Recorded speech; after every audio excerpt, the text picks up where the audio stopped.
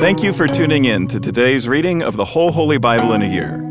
I'm Mike Householder, pastor at Lutheran Church of Hope in West Des Moines, Iowa, and I want to encourage you to continue to dive into these daily readings from God's inspired and living Word. It's a healthy spiritual habit that will strengthen your faith and bless your soul. Let's start with today's reading from the New Testament, read to you by a member of our church from the New Living Translation. The Gospel of Luke, chapter 12. Meanwhile, the crowds grew until thousands were milling about and stepping on each other. Jesus turned first to his disciples and warned them, "Beware of the yeast of the Pharisees, their hypocrisy. The time is coming when everything that is covered up will be revealed, and all that is secret will be made known to all. Whatever you have said in the dark will be heard in the light, and what you have whispered behind closed doors will be shouted from the rooftops for all to hear. Dear friends, don't be afraid of those who want to kill your body. They cannot do any more to you after that. But I'll tell you whom to fear. Fear God, who has the power to kill you and throw you into hell. Yes, he's the one to fear. What is the price of 5 sparrows, 2 copper coins? Yet God does not forget a single one of them. And the very hairs on your head are all numbered. So don't be afraid. You are more valuable to God than a whole flock of sparrows. I tell you the truth. Everyone who acknowledges me publicly here on earth, the Son of Man will also acknowledge in the presence of God's angels. But anyone who denies me here on earth will be denied before God's angels.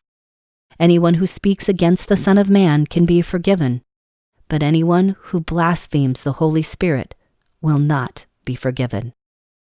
And when you are brought to trial in the synagogue and before rulers and authorities, don't worry about how to defend yourselves or what to say, for the Holy Spirit will teach you at that time what needs to be said." Then someone called from the crowd, "Teacher, please tell my brother to divide our father's estate with me." Jesus replied, "Friend, who made me a judge over you to decide such things as that?"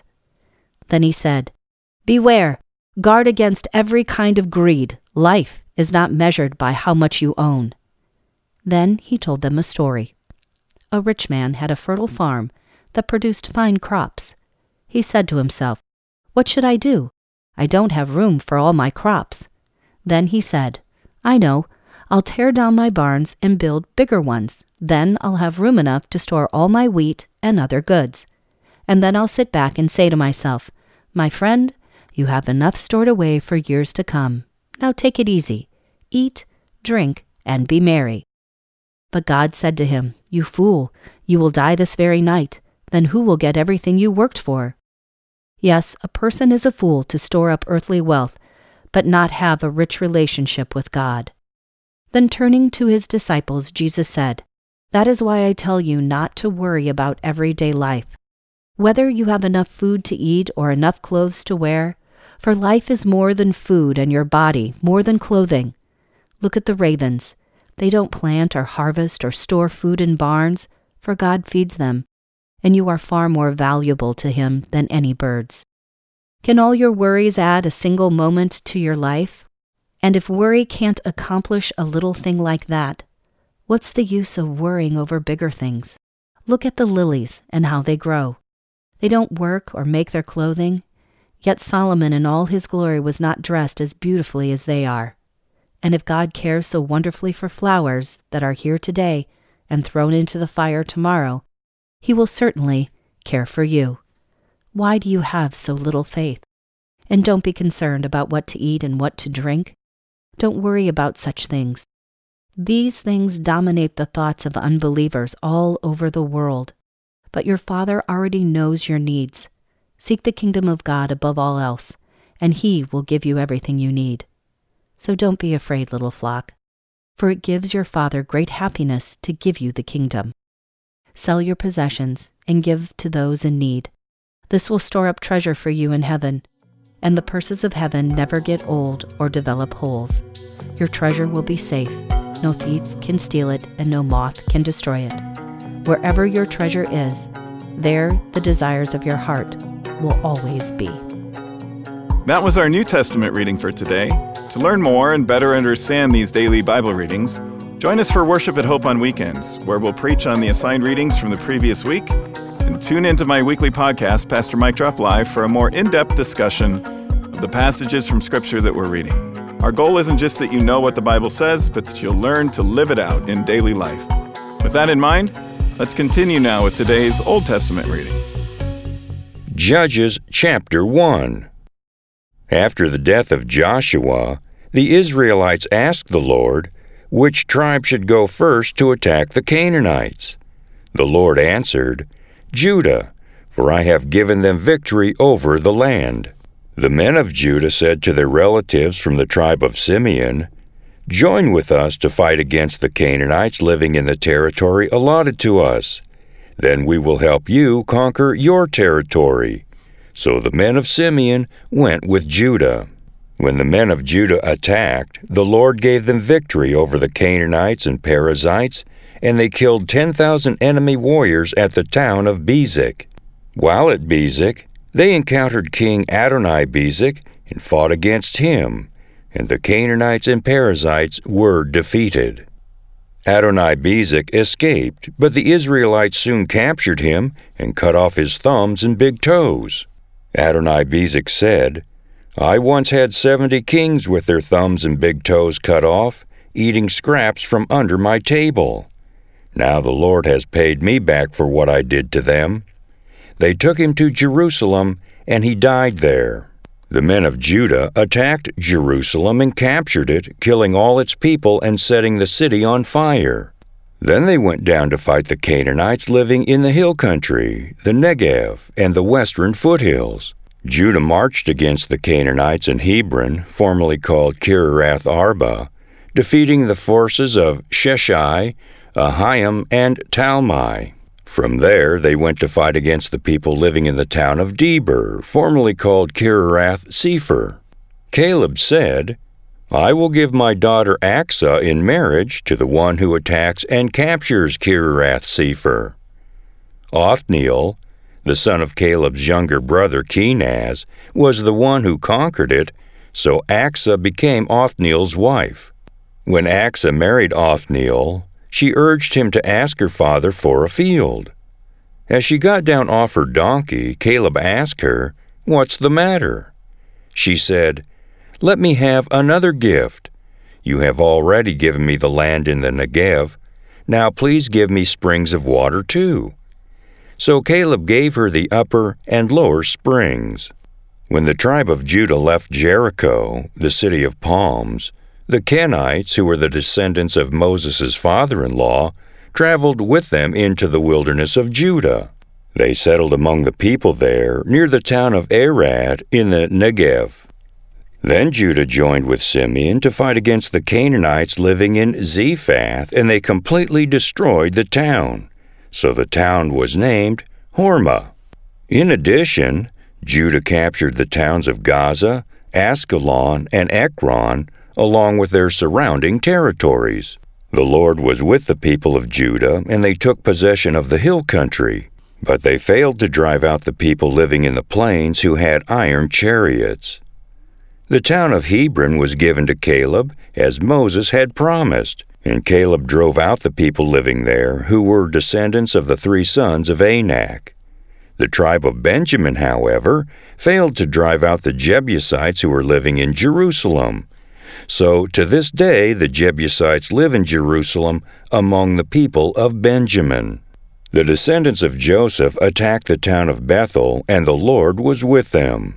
They sent men to scout out Bethel, formerly known as Luz. They confronted a man coming out of the town and said to him, Show us a way into the town, and we shall have mercy on you. So he showed them a way in, and they killed everyone in the town except that man and his family. Later the man moved to the land of the Hittites, where he built a town. He named it Luz, which is its name to this day. The tribe of Manasseh failed to drive out the people living in Bethshan, Taanach, Dor, Ibleam, Megiddo, and all their surrounding settlements, because the Canaanites were determined to stay in that region. When the Israelites grew stronger, they forced the Canaanites to work as slaves, but they never did drive them completely out of the land. The tribe of Ephraim failed to drive out the Canaanites living in Gezer, So the Canaanites continued to live there among them. The tribe of Zebulun failed to drive out the residents of Kitron and Nahalol, so the Canaanites continued to live among them. But the Canaanites were forced to work as slaves for the people of Zebulun. The tribe of Asher failed to drive out the residents of Akko, Sidon, Alab, Akzib, Helbah, Aphik, and Rehob. Instead, the people of Asher moved in among the Canaanites who controlled the land, for they failed to drive them out. Likewise, the tribe of Naphtali failed to drive out the residents of Beth Shemesh and Beth Anath. Instead, they moved in among the Canaanites who controlled the land. Nevertheless, the people of Beth Shemesh and Beth Anath were forced to work as slaves for the people of Naphtali. As for the tribe of Dan, the Amorites forced them back into the hill country and would not let them come down into the plains. The Amorites were determined to stay in Mount Heres, Ajalon, and Shaalbim, but when the descendants of Joseph became stronger, they forced the Amorites to work as slaves. The boundary of the Amorites ran from Scorpion Pass to Selah and continued upward from there. Judges chapter 2. The angel of the Lord went up from Gilgal to Bochim and said to the Israelites, I brought you out of Egypt into this land that I swore to give your ancestors, and I said I would never break my covenant with you. For your part, you were not to make any covenants with the people living in this land. Instead, you were to destroy their altars. But you disobeyed my command. Why did you do this? So now I declare that I will no longer drive out the people living in your land. They will be thorns in your sides, and their gods will be a constant temptation to you. When the angel of the Lord finished speaking to all the Israelites, the people wept loudly. So they called the place Bochim, which means weeping, and they offered sacrifices there to the Lord. After Joshua sent the people away, each of the tribes left to take possession of the land allotted to them.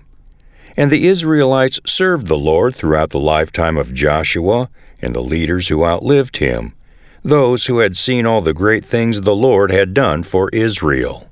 Joshua, son of Nun, the servant of the Lord, died at the age of 110. They buried him in the land he had been allocated at Timnath-Serah in the hill country of Ephraim, north of Mount Gaash. After that generation died, another generation grew up who did not acknowledge the Lord or remember the mighty things he had done for Israel.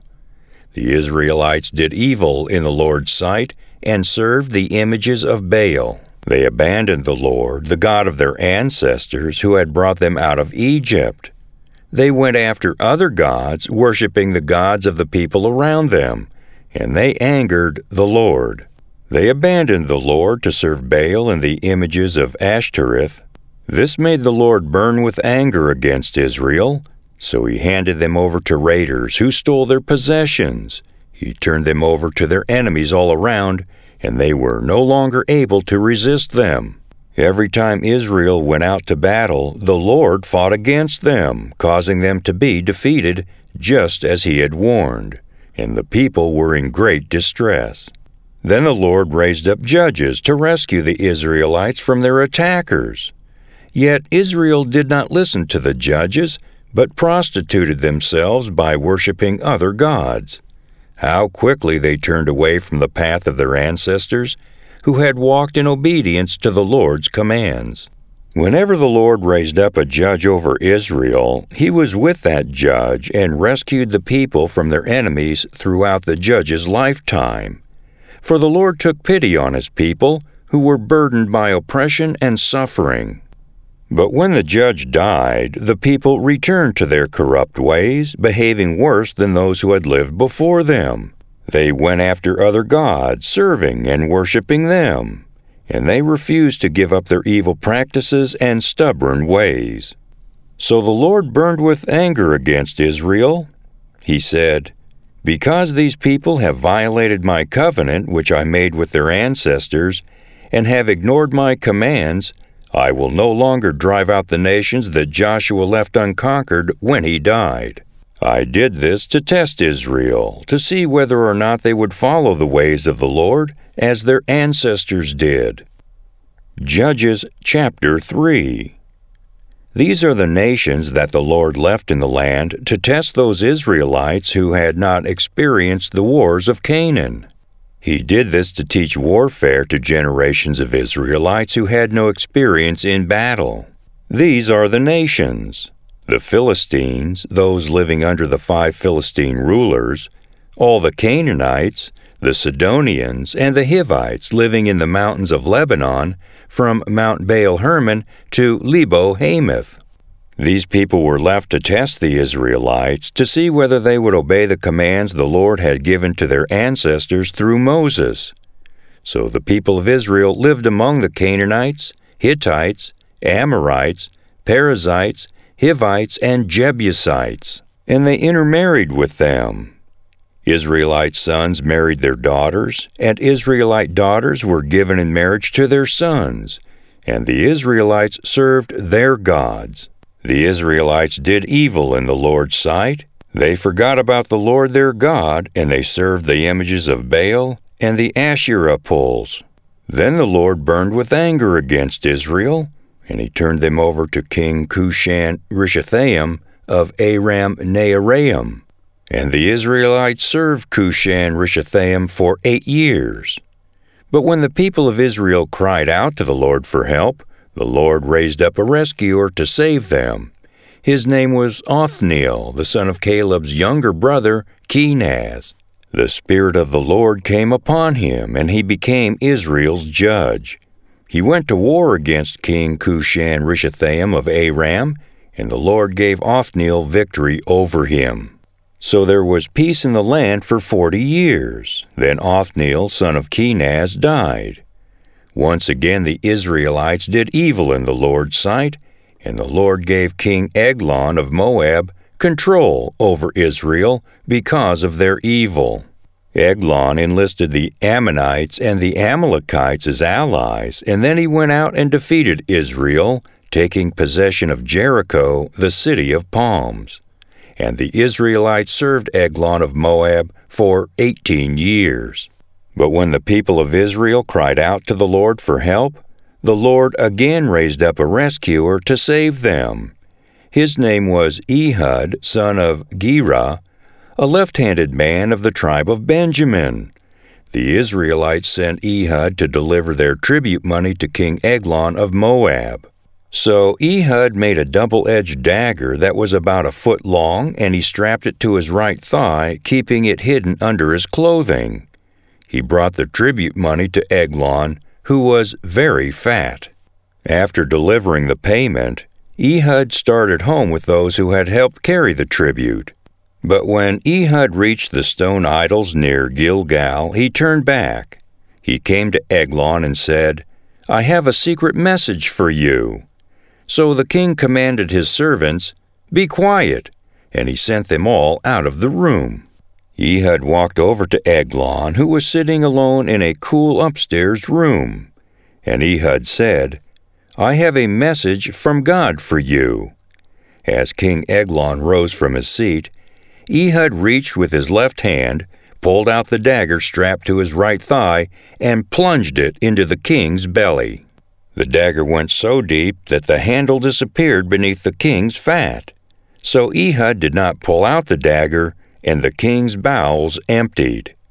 Then Ehud closed and locked the doors of the room and escaped down the latrine. After Ehud was gone, the king's servants returned and found the doors to the upstairs room locked. They thought he might be using the latrine in the room, so they waited. But when the king didn't come out after a long delay, they became concerned and got a key. And when they opened the doors, they found their master dead on the floor. While the servants were waiting, Ehud escaped passing the stone idols on his way to Seirah. When he arrived in the hill country of Ephraim, Ehud sounded a call to arms. Then he led a band of Israelites down from the hills.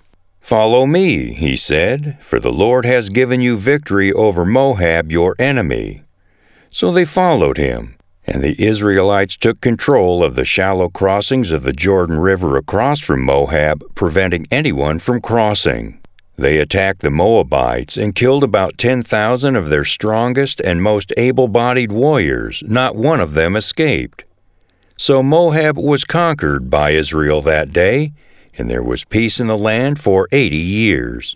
After Ehud, Shamgar, son of Anath, rescued Israel. He once killed 600 Philistines with an ox goad. That concludes today's readings. Thanks again for tuning in and taking this journey with us through the whole Holy Bible in a year. To more easily find this daily Bible reading podcast, hit the subscribe button. On behalf of all our Bible readers and the whole podcast crew here at Hope, I'm Mike Householder. Tune in again tomorrow, and I hope to see you at Hope for worship this weekend.